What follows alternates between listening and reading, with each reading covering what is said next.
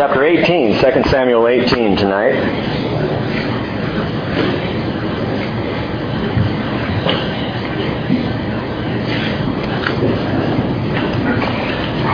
Once again, Lord, we come before you just seeking your will. Trusting, Lord Jesus, in the foundation. As Paul said, the foundation is Christ. Trusting and believing, Lord, tonight that there is only one Christ. But tragically, sadly, there are many antichrists. Many who would try to take the place, try to be another Christ. We see it more and more in the world in which we live. And honestly, Father, I have some days where it bums me out and other days where it makes me hopping mad. I think today I'm hopping mad. Just hearing about the deception that is in the world.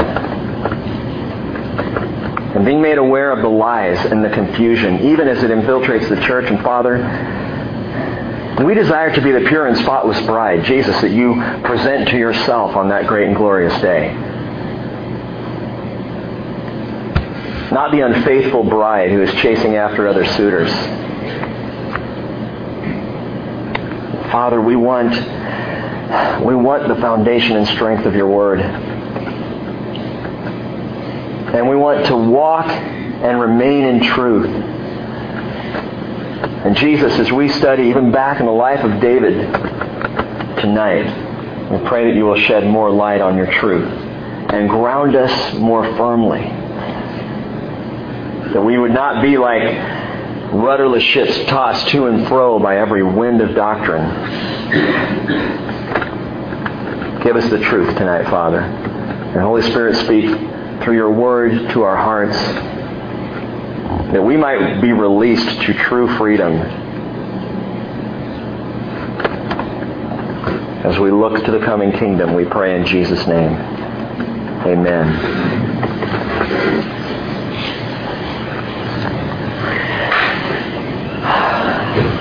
As we open the pages of Scripture tonight, the rebellion against David, along with Absalom himself, the leader of the rebellion, is dead. And we studied this on Sunday. The first half of chapter 18, we looked at the tragic death of Absalom, who died pierced through by Joab's spears, hanging in a tree as his head got stuck there. Remember, he was riding his mule. And he comes face to face with some of the servants of David. They're in the heat of battle in the forest of Ephraim. As he comes around this corner and sees the servants of David, he tries to flee. But as he flees riding this mule, his head gets stuck in the branches of a major oak tree.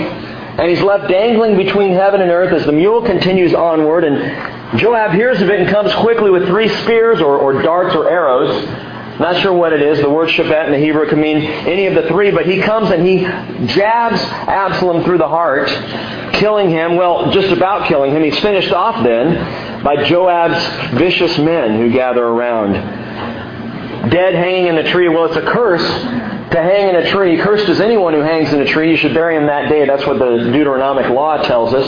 And so they took him down and they threw him in a pit.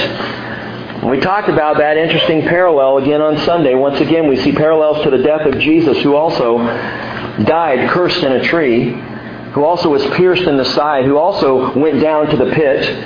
You can think through that, and if you weren't here on Sunday, that teaching it's on the internet, and it is accessible now, by the way. Who was asking? Where's Mary? It's working now, so we got that one going. But you may recall that this was not what David told his commanders to do.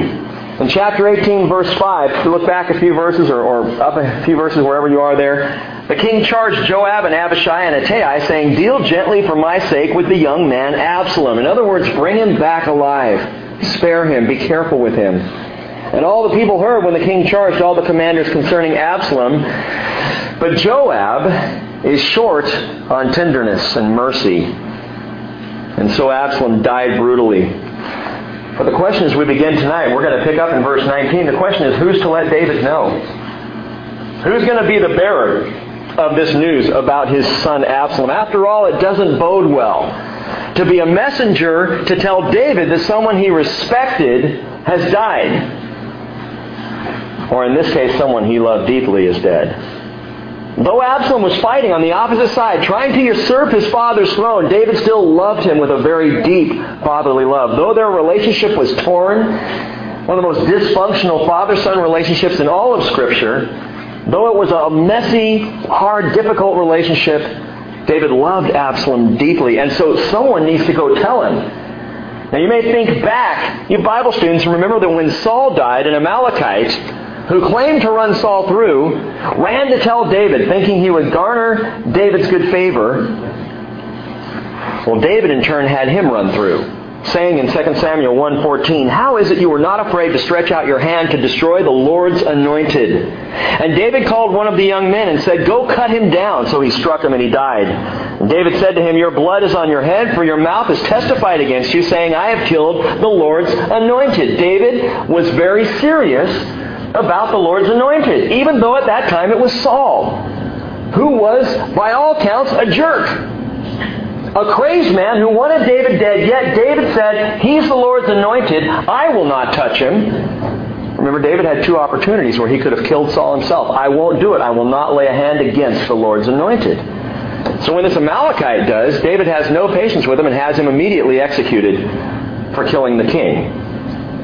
When Saul's son, Ishbosheth, then came into power and took over, and Ishbosheth was a weak ruler, ended up ruling for about 2 years, but when he took over, and a couple of brutes, a couple of thugs, came along and they kill Ishbosheth in his bed, they run as messengers to David then to tell him what they had done. "Hey, we took out Ishbosheth, your adversary, so now you can be king." And David responded, 2 Samuel 4:10, saying, "When one told me, saying, 'Behold, Saul is dead,' and thought he was bringing good news, I seized him and killed him in Ziklag, which was the reward I gave him for his news. How much more when wicked men have killed a righteous man in his own house on his bed, shall I not require his blood from your hand and destroy you from the earth?" So David commanded the young men, and they killed them and cut off their hands and feet and hung them up beside a pool in Hebron, thus canceling family swim for at least 2 weeks. I think you'd want to swim in a pool with their hands and feet hanging on the wall. Anyway, the deal here is that you do not want to bring the one who don't want to be the one who brings murderous news to King David, especially when the one killed is the anointed one. Saul was God's anointed. Ishbosheth, David respected as anointed, and even his son Absalom, who had not been in his place very long, who was usurping the kingdom, even Absalom had been anointed by Israel. Who's going to go tell David the news? I tell you this evening, before we even get into the chapter, because David took the Lord's anointed very seriously, and so should we. If there's one thing that concerns me more than anything else in the world today, it's people not taking Jesus seriously. We don't have any problem taking Jesus as a bud, Jesus as a friend, Jesus as a righteous dude, a hangout kind of a guy. Oh, we like Jesus, like his teachings. He was cool. But considering Jesus as the anointed one of God, the King, people have trouble with that. The absolute lordship of Jesus, though we might even call out, "Jesus is my Lord," we don't consider and think about the seriousness of that. And in our world today, I was sent a blog this week that I read through just this morning, and it really bothered me. And I'm going to read a little bit of it to you here. There's 6 pages. I'll just pull out a few things I want you to hear. Oprah Winfrey, clearly a woman of great respect among us tonight, I guess. Oprah Winfrey will be letting out all the stops on her XM satellite radio program this coming year. Perhaps you've heard about this. Beginning January 1st, 2008, so it's already started, Oprah and Friends will offer a year-long course on the New Age teachings called A Course in Miracles. Have you heard of A Course in Miracles? A Course in Miracles, well, let me tell you about this. A lesson a day throughout the year will completely cover the 365 lessons from the Course in Miracles workbook. Now, on the surface, that doesn't sound like a bad thing. A Course in Miracles, cool. I'd like to find out more about miracles. I believe in the supernatural. I believe in a God who gifts us to heal and even gifts us for the working of miracles. But some examples from this Course in Miracles workbook, lesson number 29, asks you to go through your day affirming that God is in everything I see. Not God created everything I see. God is in everything I see. Well, that's not too bad, maybe you would think. But lesson number 61 tells each person to repeat the affirmation, I am the light of the world. Really? Lesson number 70 teaches the students to say and believe, my salvation comes from me. By the end of the year, Oprah and Friends listeners will have completed all the lessons laid out in the Course of Miracles workbook. A Course in Miracles is allegedly, quote, a new revelation from Jesus to help humanity work through these troubled times. This quote-unquote Jesus, who bears no doctrinal resemblance to the Bible's Jesus Christ, began apparently delivering his channeled teachings in 1965 to a Columbia University professor of medical psychology by the name of Helen Schuchman. One day, Schuchman heard an inner voice stating, this is a Course in Miracles, please take notes. For 7 years, she diligently took spiritual dictation from this inner voice that described himself as Jesus.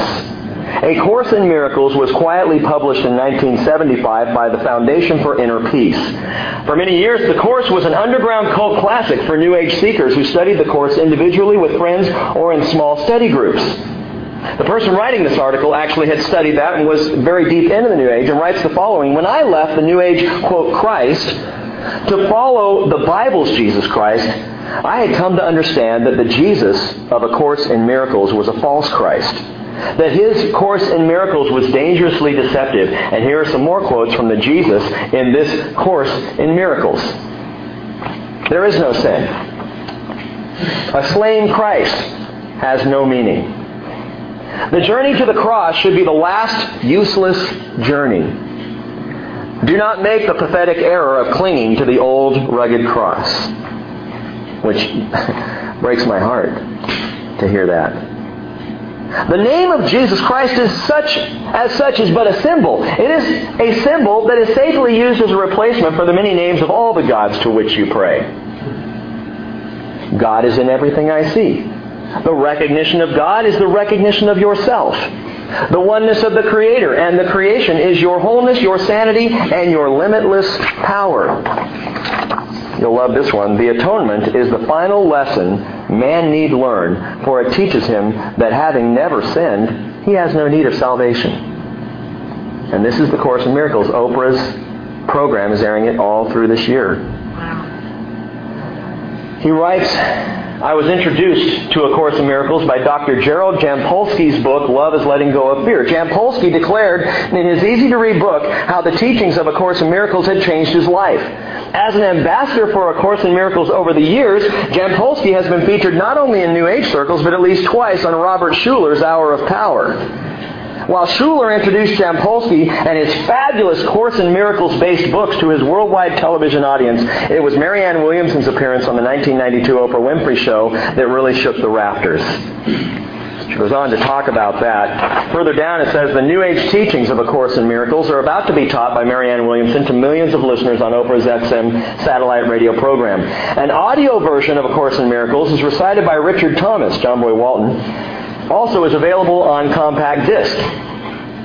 At this critical time in the history of the world, this author writes, the new gospel, quote, / new spirituality is coming right at the world and the church with its New Age teaching and its New Age peace plan. But an even surer sign of the times is that most Christians are not taking heed to what is happening in the world and in the church. We are not contending for the faith as the Bible admonishes us to do, Jude 3. It is time for all of our purpose-driven and emerging church pastors to address the real issue of the day. Our true Lord and Savior, Jesus Christ, is being reinvented, redefined, and blasphemed right in front of our eyes, and hardly anyone seems to notice or care. If we want the world to know who Jesus Christ is, we need to also warn them about who He is not. There is a false New Age Christ making huge inroads into the world and into the church. And this stuff, like I said, sometimes I get bummed, and sometimes I get worried, and sometimes I get scared, and other times I just get plain hopping mad. Because as I look at the life of David as we began tonight, and I'm thinking about his attitude toward the anointed king, who was a man, who was just a human. David had absolute respect for that king. In the same way, we, as believers in Jesus Christ, are called to absolute respect and love in our Lord Jesus. Regardless of this so-called Jesus, this falsely named Jesus in A Course of Miracles, the Bible tells us in Psalm 2 verse 6, God says, "As for me, I have established my king upon Zion, my holy mountain. Do homage to the Son, that he not become angry and you perish in the way, for his wrath may soon be kindled. How blessed are all who take refuge in him." Jesus later came along in Matthew 10:28 and said, "Do not fear those who kill the body but are unable to kill the soul. But rather, fear him who is able to both destroy body and soul in hell." Strong words. Fear the King. Fear the Anointed One. Approach Jesus Christ not only as Savior and friend, yes, approach Him that way, but we also approach Him as Almighty God, as our Lord, as the one to whom we owe everything, including our deepest respect. Our precious Jesus, whom we love, is also the great King whom we fear and we hold up. And we need, brothers and sisters, to be Christians in this world who know Jesus, the real Jesus. And you are not going to know Jesus, the real Jesus, through experiences. You will know Him through His Word. And we need to be in His Word. And I'm going to come back to that again and again and again until you're so tired of hearing me say it. Or at least until you're saying it to other people. It's the Word. Harlan, we were talking about this on Sunday. Man, how do you know what the inner voice inside of you is saying? How do you know the inner voice inside of you is even the Holy Spirit of God? I'll tell you how you know. You test everything by the Word that He has given us. And so we have surety and foundation and confidence. As I pray and I get direction from the Lord, I test everything and I know, yes, this is from the Lord. Or, boy, no, that was just me. Because there's still an awful lot of me in there. And all that me that's in there needs to be set aside. And I want to be one who comes to recognize the voice of Jesus Christ. How do I do that? By His Word. The more I'm in the Word, I'll tell you, the more I understand and know when Jesus, the real Jesus, is speaking to my heart. Well, as we begin tonight, someone needs to tell David that his son is dead. David, who was the great respecter of the Anointed One. And so verse 19 will begin right there, and I'm going to step off my soapbox for just a moment. I may set back up in a few minutes, so just prepare yourselves. Verse 19, "Then Ahimaaz, the son of Zadok, said, 'Please let me run, and bring the king the news that the Lord has freed him from the hand of his enemies.' But Joab said to him, 'You are not the man to carry news this day. You shall carry news another day. However, you shall carry no news today, because the king's son is dead.'" Now, at this point, Ahimaaz, the son of Zadok, Zadok's the priest, one of two priests in Jerusalem. Ahimaaz, I don't think, really knows who killed Absalom. He just knows Absalom is dead, but he doesn't know all the facts. I don't think he realizes Joab was the one who did it. I think he's a little fuzzy on that stuff. He just knows they won.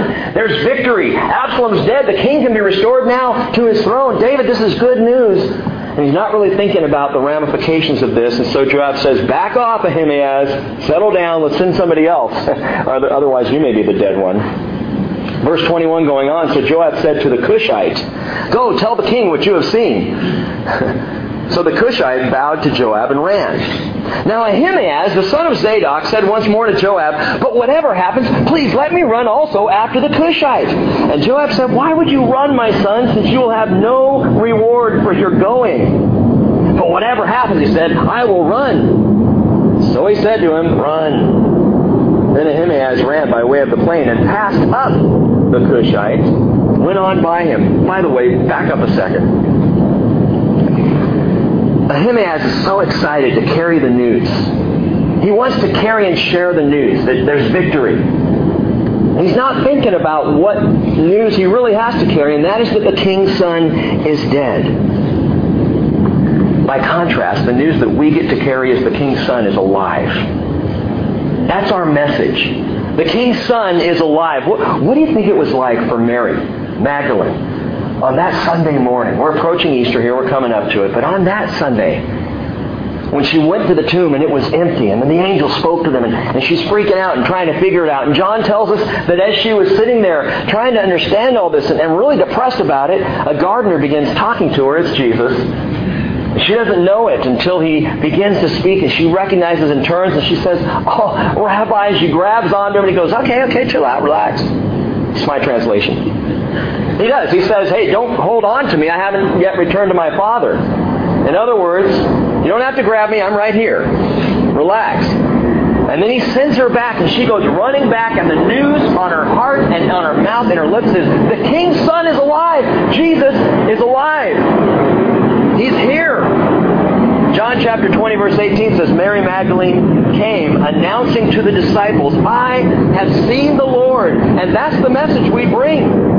We don't bring the news of a dead son. We don't bring the news of a man-made religion, not even the news of personal family tradition. You got to come to my church. We got a good church. And I'd love you to become a member of my church. That's not the message. The message is the risen Jesus. The gospel message is the risen Lord. That's why it's called good news. But back to our story, this is not good news. You and I get to bring good news because the risen Son, though he was dead, now he is yet alive. So it tells us Ahimaaz, he runs along, passes up the Cushite.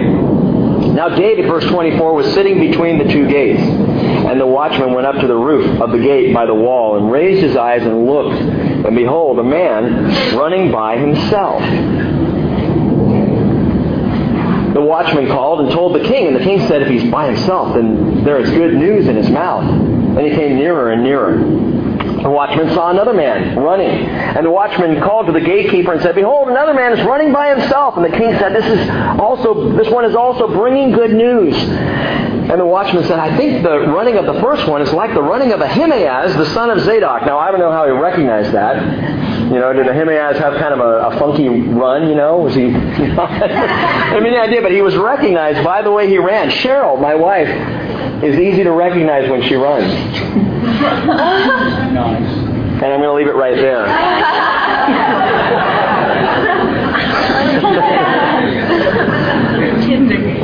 Yeah, my kids are here. It'll get back to her. Anyway, so he recognizes that Ahimaaz is running along, and the king said, this is a good man, and he comes with good news after a battle.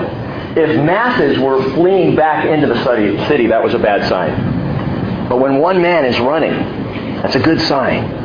That means that there's victory, that there's clearing out the battlefield. And David recognizes this, and his heart leaps as he thinks, good, this is good news coming. By the way, evangelism, speaking the good news, is usually best done personally, one-to-one. You notice how the Lord throughout Scriptures, He tends to send one runner or maybe two runners together. He rarely sends a committee to preach the gospel. He rarely has a large group of people descend en masse on a person and hammer them with the truth. He sends one runner with the good news. Two runners with the good news of the risen Lord.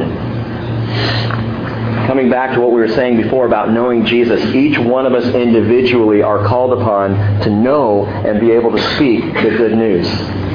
Not the church, not the committee of elders, not the pastor, not a board, not the evangelism team. We each individually are called to be runners, bringers of the good news. Don't rely on someone else to do it. God has called you to do it. He has called me to do it individually, personally. 2 Timothy 2:15, that's why Paul says, study to show yourself approved unto God, a workman that needeth not be ashamed, rightly dividing the word of truth. And Jesus said in Luke 12:11, don't worry about how or what you are to speak in your defense or what you are to say. The Holy Spirit will teach you in that very hour what you ought to say.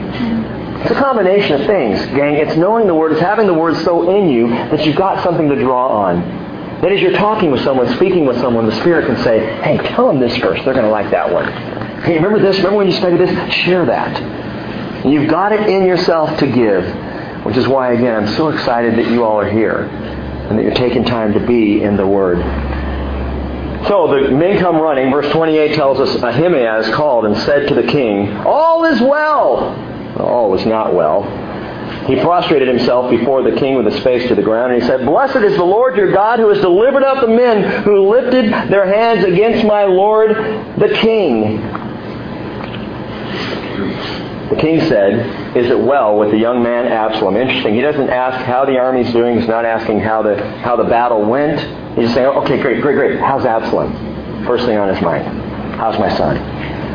And Ahimaaz answered, when Joab the king sent the king's servant and your servant, I saw a great tumult, but I did not know what it was. He doesn't want to tell David what's gone on, what's happening. Verse 30, then the king said, turn aside and stand here. So he turned aside and stood still.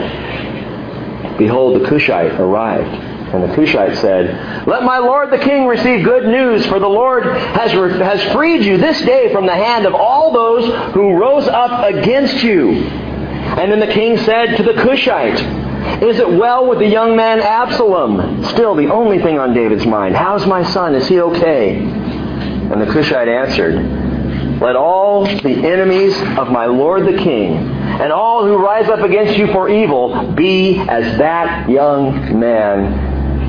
Boom. David realized it. My son is dead. Verse 33, the king was deeply moved and went up to the chamber over the gate and wept. And this he said as he walked, oh, my son Absalom, my son Absalom. Would I had died instead of you, oh Absalom, my son, my son. It wasn't the battle that mattered to David. It wasn't even his throne at this point. It was only his son Absalom, because David loved his son deeply. Does he kill the Cushite? Does he run him through? No. In this moment, David is so absolutely shaken, he breaks down. It all comes crashing in. He's deeply moved. The Hebrew for deeply moved is ragaz. And it means to tremble or to shake with emotional disturbance. It's a very violent word, a violent shaking. Absolutely torn apart. And this passage is the second most passionate expression of grief in the entire Bible. You read that verse over, it's almost hard to read. Almost embarrassing. You know when you're in a situation and someone is weeping and you want to put a hand on their shoulder, but you're almost not sure if you should touch them because it's so personal and so intimate and so sorrowful. And that's David here. My son Absalom, my son. Repeated again and again. He is just absolutely wiped out. I believe it's partially because he loved his son so much. I think also David is finally now feeling the full weight of all of his own sin crashing in on him. The full weight of the fallout. Back in chapter 12, verse 10, we were told, therefore the sword will never depart from your house, because you have despised me and have taken the wife of Uriah the Hittite to be your own wife. Thus says the Lord, behold, I will raise up evil against you from your own household. David gets to mourn the rape of his daughter Tamar. He mourns the murder of his son Amnon. David now mourns the death in battle of his son Absalom. His divided house, and all of it, gang, all of it can be traced back to a single one-night stand. Why is God so serious about sin? We see in the story of David that this fallout goes on and on and on. J. Vernon McGee even made the comment when he, in his commentary on this, he says, at this point you almost just want to stand up and say, Lord, enough. Enough. David has had enough. Because it's all, now the weight of this has crushed him. David knows where it all originates. Now I said this is the second most passionate expression of grief in the Bible. Turn in your Bibles over to Mark chapter 14 for a moment. Mark chapter 14 for the number one expression of passionate grief. Mark 14 verse 32.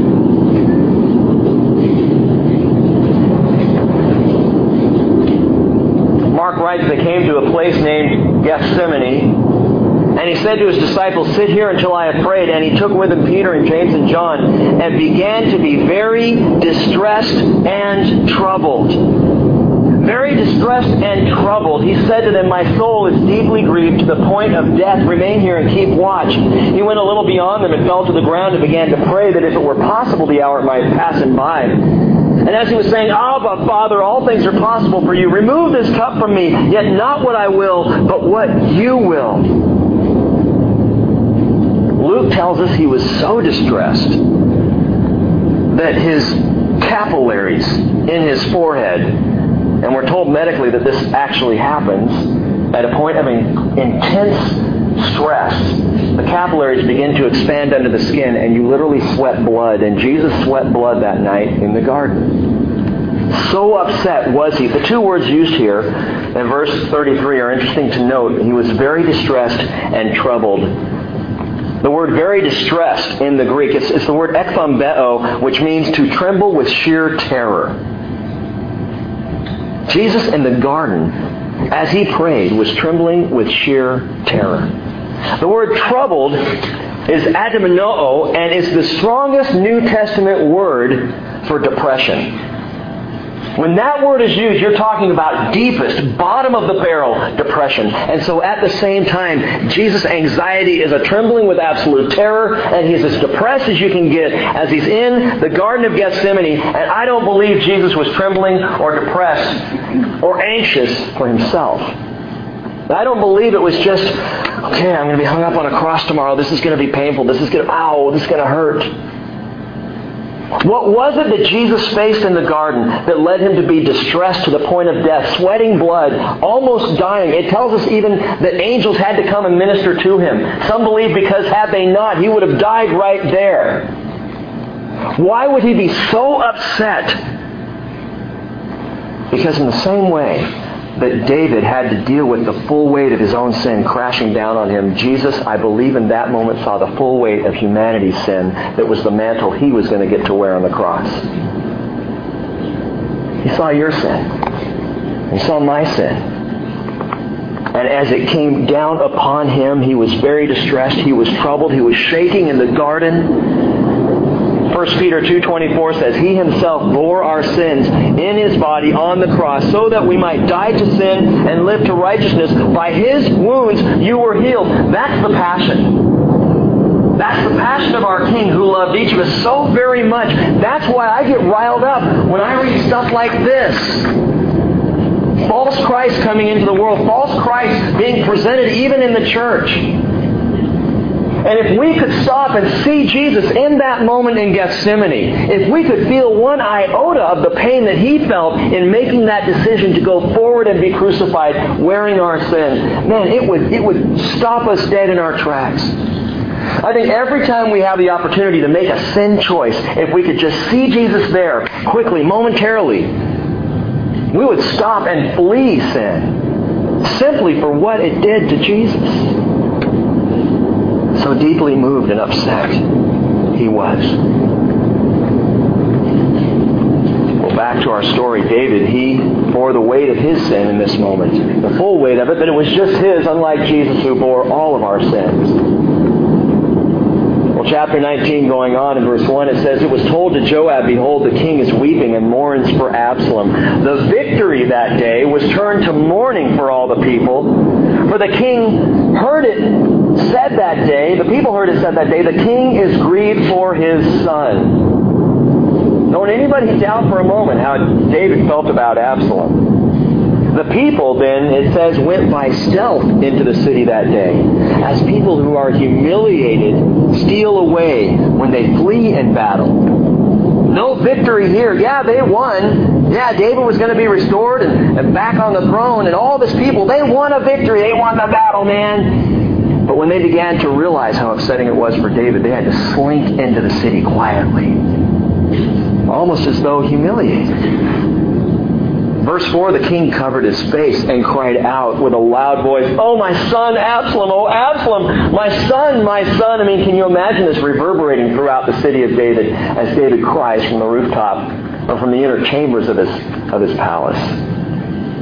Well, Joab came into the house to the king, dumb, brutish Joab.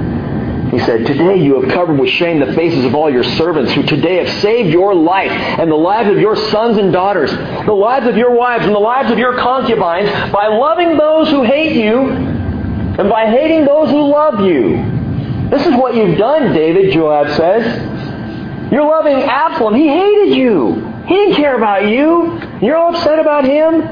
And you're hating those who love you by making them slink into the city like they've lost a battle. You have shown today that princes and servants are nothing to you. For I know this day that if Absalom were alive and all of us were dead today, then you'd be pleased. Joab Really wasn't that tender a guy. Kind of missed it. Now therefore, he says, verse 7, arise, go out and speak kindly to your servants, for I swear by the Lord, if you do not go out, surely not a man will pass the night with you. And this will be worse for you than all the evil that has come upon you from your youth until now. You better do something about this right now, or you're going to lose the whole thing, David, he says. He couldn't fathom the love of David for Absalom. Joab was a military man. He was a fighter. He was a good fighter. He was a shrewd military leader. But he did not get David's love for his son. Had he understood it even slightly, he would not have driven spears through the heart of Absalom. He obviously didn't understand. He didn't get David's love at all. I don't know that David ever found out, by the way. Scripture doesn't indicate that David ever knew that it was Joab who did the actual killing. That may have been withheld from David, or it may just be that David possibly had an idea, but he didn't want to pursue it. He didn't want to know how it happened. Verse 8 going on, it says, so the king arose and sat in the gate. When they told all the people, saying, behold, the king is sitting in the gate, then all the people came before the king. Now Israel had fled, each to his tent. All the people here are David's people, who had stood with him and fought with him. Those of Israel were those who were against the king, and they're afraid to come back. They're all hiding out. They fled, each one to his own tent. By the way, I think it's interesting that the word tent is used here.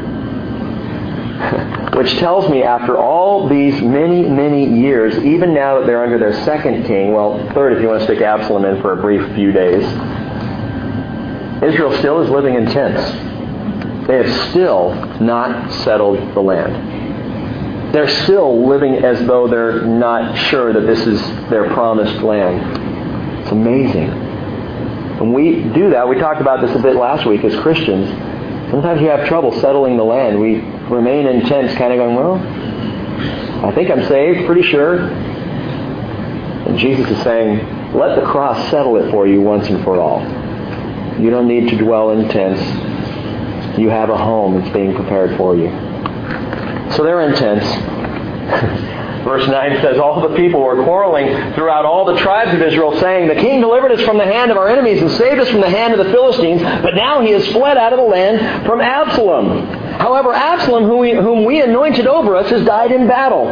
Now then, why are you silent about bringing the king back? So they're arguing throughout Israel. What should we do? I don't know. Should we re-elect him? Should we get someone else? What do we do? Absalom's dead. Can't do it. What? And so then King David sent to Zadok and Abiathar the priest, saying, speak to the elders of Judah, saying, why are you the last to bring the king back to his house, since the word of all Israel has come to the king, even to his house?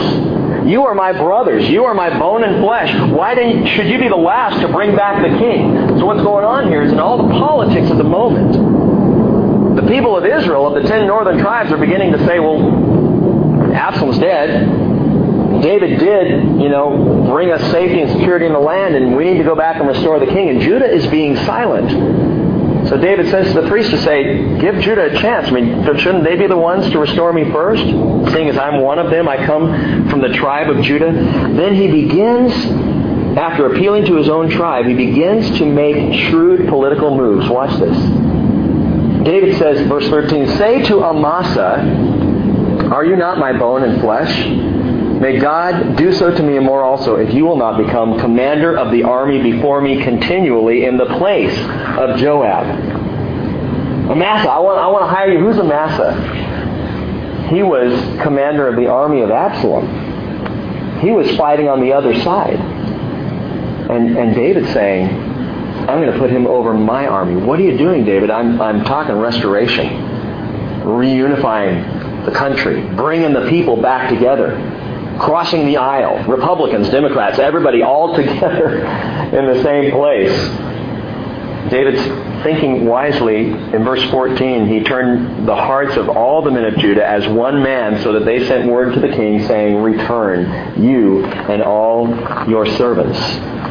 So Amasa gets placed over David's enemies in a very, very smart, shrewd move of reunification. But what about Joab?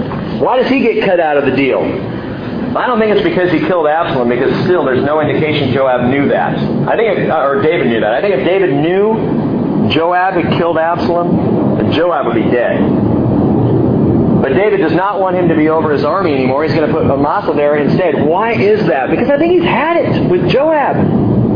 David is fed up. Joab has crossed David one too many times, so he gets demoted. In the story, we've seen Joab do this. David gives very specific orders, and Joab goes out and does his own thing. Back in chapter 3, he signed a peace treaty with Abner, who was Saul's captain. And Abner goes away, and Joab follows after him and calls him back. And when he comes back, Joab kills him, which was not David's plan. Joab makes a big mess of things. David says, deal gently with my son Absalom. What does Joab do? He kills him. Joab is continually going around behind David, and he's going to do it again, by the way, by making a mess of Amasa. He's going to kill this guy. He's going to run him through after David puts him in charge of the battle. And here's the problem. Joab's loyalty was based on power, not love. And there's a big difference between loyalty that is power-based and love-based. In the kingdom of Jesus Christ, the order of things will be very different. Loyalty will not be based on power. It will be based on love. And those who serve in the kingdom will serve because they love Jesus with heart, mind, soul, and strength. We will serve because we have a love relationship with Jesus now. Not just a loyalty because I think Jesus is going to win, and I want to be on the power side, and I want my place serving in the kingdom. I'd like to be over some of Jesus' armies. That'd be cool. No, it's because we love Jesus. Mark chapter 10, verse 42. Jesus called his apostles to himself and said, those who are recognized as rulers of the Gentiles lord it over them. And their great men exercise authority over them. But it is not this way among you. Whoever wishes to become great among you shall be your servant. Whoever wishes to be first among you shall be slave of all. For even the Son of Man did not come to be served, but to serve, and to give his life a ransom for many. That's another kingdom standard. We talked about the kingdom on Sunday. Another standard for the kingdom of Jesus Christ is servant-heartedness. It's being those who love and serve, not those who seek position and power. Now, the rest of this chapter 19 is all about the restoration process, as David is on the east side of the Jordan River, and he's going to come back now to take the throne in Jerusalem. And it's interesting what takes place here as people begin coming back. People who made decisions to be on the other side now start to realize, I made the wrong choice, and David's coming back. Watch this. Verse 15, the king then returned and came as far as the Jordan, and Judah came to Gilgal in order to go and meet the king, to bring the king across the Jordan. 3 men. We had 3 men we talked about at the end last week. 3 men this week. First one is Shimei. Tells us verse 16, then Shimei, the son of Gera, the Benjamite, who was from Bahurim, hurried and came down with the men of Judah to meet King David. You might note these 3 guys if you're a note taker and want to jot this down. Shimei is the cursing one. Shimei, the cursing one. He came down to meet King David. Verse 17 tells us, there were 1,000 men of Benjamin with him, with Ziba, the servant of the house of Saul, and his 15 sons and his 20 servants with him. And they rushed to the Jordan before the king. But Ziba's in there too. Remember Ziba who... Well, we'll get there in a second. So Shimei is coming along. Verse 18, they kept crossing the ford to bring over the king's household and to do what was good in his sight. And Shimei, the son of Gera, fell down before the king as he was about to cross the Jordan. So he said to the king, let not my lord consider me guilty, nor remember what your servant did wrong on the day when my lord the king came out from Jerusalem, so that the king would take it to heart. What does Shimei do? Remember? He's running along the hills up above David going, you cursed one! Loser! Throwing rocks, kicking up dust. Throwing dust because, remember, it indicates, I want you to be buried. I wish you were dead underground. This guy's just shooting off his mouth, cursing David, and now David's king again and coming back in. And Shimei's like, oh no! This is not good! He throws himself in the mercy of the court. Please don't take it to heart. Your servant knows that I have sinned, verse 20. Therefore, behold, I have come today, the first of all the house of Joseph, to go down to meet my lord the king. But Abishai, the son of Zeruiah, said, should not Shimei be put to death for this because he cursed the Lord's anointed? Abishai said the same thing before when they were walking along. And Shimei is cursing. He says, Dave, can I just go kill him right now? Is that okay with you? No, don't kill him. So now Abishai wants to do it again. Can we just take this guy out? He's bugging me. This is Abishai's answer to everything. Just drive the sword through him. Now David then said, verse 22, "What have I to do with you, O sons of Zeruiah, that you should this day be an adversary to me? Should any man be put to death in Israel today? For do I not know that I am the king over Israel today?" He says, verse 23, "The king said to Shimei, 'You shall not die.' Thus the king swore to him." It shows great grace to this prophet of doom, this cursing one. But now the tables have turned, and Shimei the cursing one wants forgiveness, and he gets it. He gets it. Temporarily. He gets partial forgiveness. This guy's a man short on loyalty who needs to be kept on a short leash. David's going to keep an eye on Shimei, and the outcome for Shimei is not going to be good. I'll share in a moment. But Romans 16:17, Paul describes a Shimei-type character. He says, "Now I urge you, brethren, keep your eye on those who cause dissensions and hindrances contrary to the teaching which you learned, and turn away from them." I talked about this verse a few weeks back, and it kind of spun me around to realize that Paul says there are people, even in the church, that you are to turn away from. That's the one type of person, and even Christian relationships, where the Bible says, turn away from them. One type, who?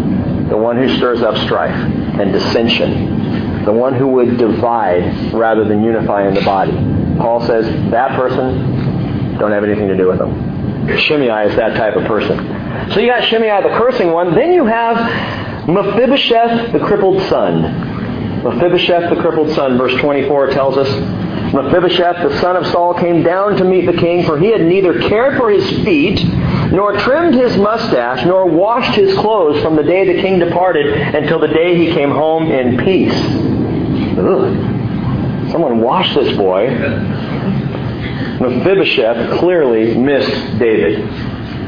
Mephibosheth goes into this period of mourning while David is gone. Can you even imagine? Remember Mephibosheth, the crippled one who David brought in, adopted like his own son. He ate at his table every night. You can almost imagine Mephibosheth, limping in or brought in a wheelchair or having someone carry him in, I don't know, but coming into the dining hall at night, just, David's not here. Looking out the window of that dining hall to the east, wondering if David's going to return. He missed him dearly. You ever miss Jesus like that? You ever look out the window and just think, "Are you coming, Lord? I don't even feel like shaving today." I'm going to let my toenails go because, man, I don't want to think about that. I miss you, Lord. You ever find yourself longing for the return of the King, and not because this world is bad, not because this world is hard or you're having a tough time, but just because you miss the King, just because you love Jesus and you can't wait to see Him? I think He wants to develop that heart in us. In Mark chapter 2, verse 18, John's disciples and the Pharisees, it says, were fasting. And they came to Jesus and they said to Him, "Why do John's disciples and the disciples of the Pharisees fast, but your disciples do not fast?" And Jesus said, "Well, the bridegroom is with them. The attendants of the bridegroom cannot fast, can they? I'm right here. Why should they fast when I'm here? So long as they have the bridegroom with them, they cannot fast." But Jesus says the days will come when the bridegroom is taken away from them, and then they will fast in that day. Why, Lord? Because they'll miss the bridegroom. Do you miss Jesus? If you don't miss Jesus, let me encourage you to spend a little more time with Him. Just kind of sit in the Gospels for a while. Listen to His teaching. Let His voice pierce your heart, and I guarantee you'll find yourself missing Him. And just saying, "I would love to see Him just to see Him." On the best of days, I still long for Jesus' return. So Mephibosheth was in that frame of mind, and it was, verse 25, when he came from Jerusalem to meet the king, that the king said to him, "Why did you not go with me, Mephibosheth?" So he answered, "Oh, my lord the king, my servant deceived me. For your servant said, I will saddle a donkey for myself that I may ride on it and go with the king, because your servant's lame. Moreover, he has slandered your servant to my lord the king. But my lord the king is like the angel of God. Therefore, do what is good in your sight." For all my father's household were nothing but dead men before my lord the king, yet you sent your servant among those who ate at your own table. What right do I have yet that I should complain any more to the king? He's like, I got deceived. I wanted to come. I saddled up the donkey and I put the bread and the grapes and stuff on it to go. And next thing I know, I turn around and it's gone. And Ziba took it and he lied to you and he deceived you. How is David to know?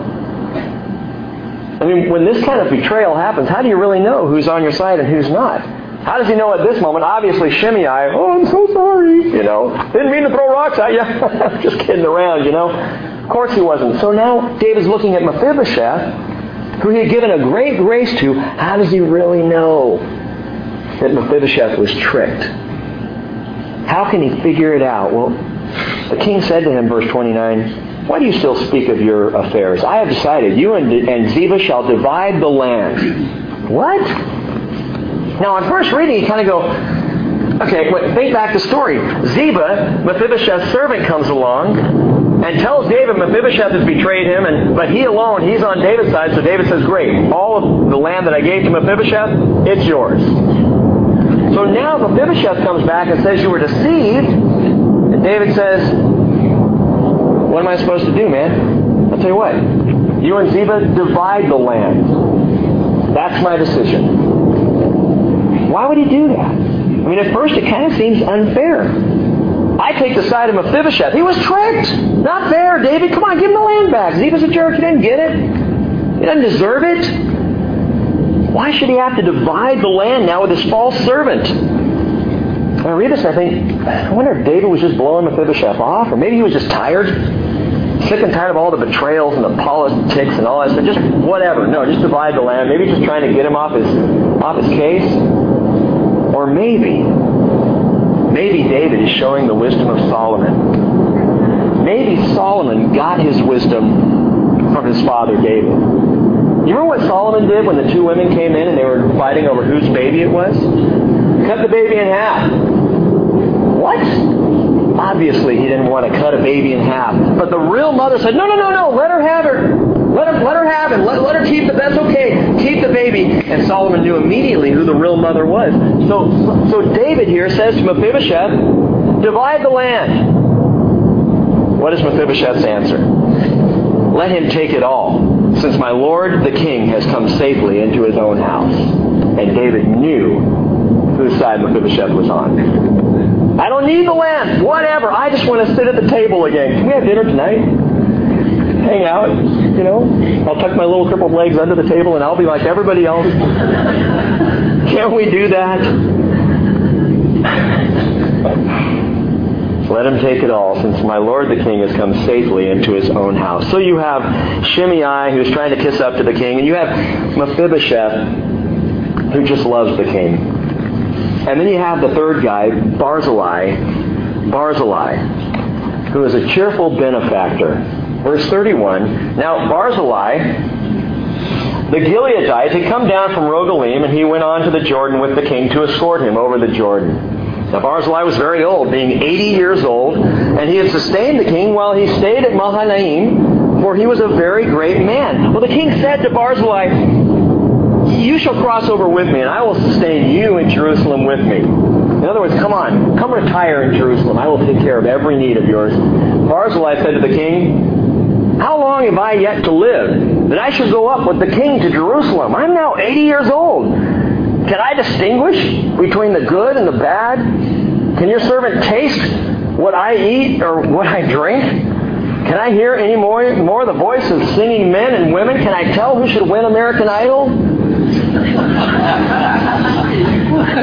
Can I tell the difference between Ruth's Chris or McDonald's? The taste is gone, the hearing's gone, the sight's gone, I'm 80 years old. What do you want to serve me for? Why should then, he says, your servant be an added burden to my lord the king? Your servant would merely cross over the Jordan with the king. I just want to walk with you in your triumphal return. Why should the king compensate me with this reward? Please, he says, verse 37, let your servant return, that I may die in my own city near the grave of my father and my mother. However, here is your servant Kimham. Let him cross over with my lord the king and do for him what is good in your sight. Well, the king answered, Kimham shall cross over with me, and I will do for him what is good in your sight, and whatever you require of me, I will do for you. And all the people crossed over the Jordan, and the king crossed too, and the king then kissed Barzillai and blessed him, and he returned to his place. Barzillai, the cheerful benefactor. We know two things in Scripture about this man Barzillai. Just two things. We know he provided for David and his people when they fled into the wilderness, along with Shobi and Machir. And we know he passed along the favor of the king to this man named Kimham, who may have been his son. I don't know for sure, but it's possible that Kimham was the son of Barzillai. But in this attitude of Barzillai, we see graciousness.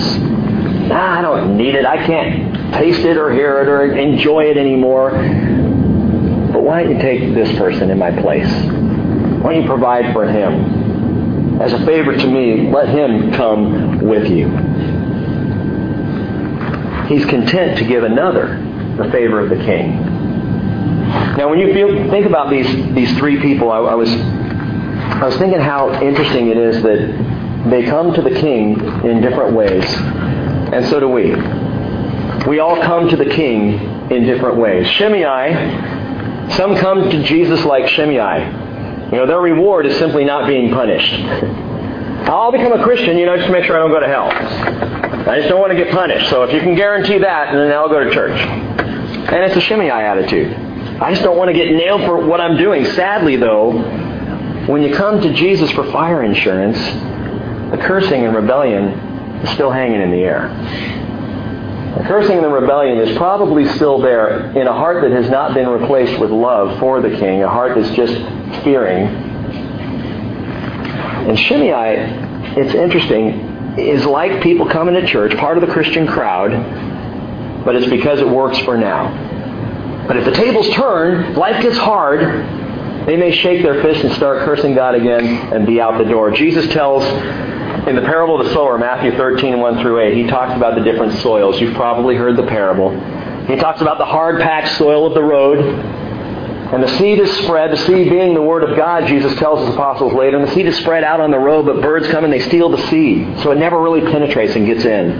Or the rocky soil, where the seeds fall in there and the scorching of the sun causes the seeds just to burn up, so they never get in. It's a picture of hard times. Or the thorny soil, where the Word may start to take root, but it gets choked out by the thorns. Are you in any of those places? Those three soils. The hard-packed soil where the Word never takes root. Or the rocky soil where hard times steal the Word from you. Or the thorny soil where the cares and stress of life, and I think that's a big one in America. Thorny soil. There's just too much going on in my life. I'm too stressed out. I got too many problems. I just can't deal with that church stuff right now. That's how Shimei came to David. There's no guarantee but that Shimei is going to turn once again. Jesus said other seed fell on good soil and yielded a crop, some 100-fold, some 60, and some 30. For the soil to be good, when we come to Jesus, we've got to leave the cursing behind. You could put it this way. If rebellion is not given over to repentance, deep change will never come. If my rebellion doesn't become true repentance, which is that outpouring of confession out of love for Jesus. And let me encourage you, if you're a believer today, but you've never really poured out your heart to Jesus and said, I am a sinner, and I am so sorry. I'm not sorry because I was caught. I'm sorry because of the pain I put you through. I'm sorry because you had to weep in the garden over me. I'm sorry because of how my life affected you, Lord, because I love you. That's repentance. And that kind of repentance will drive out rebellion.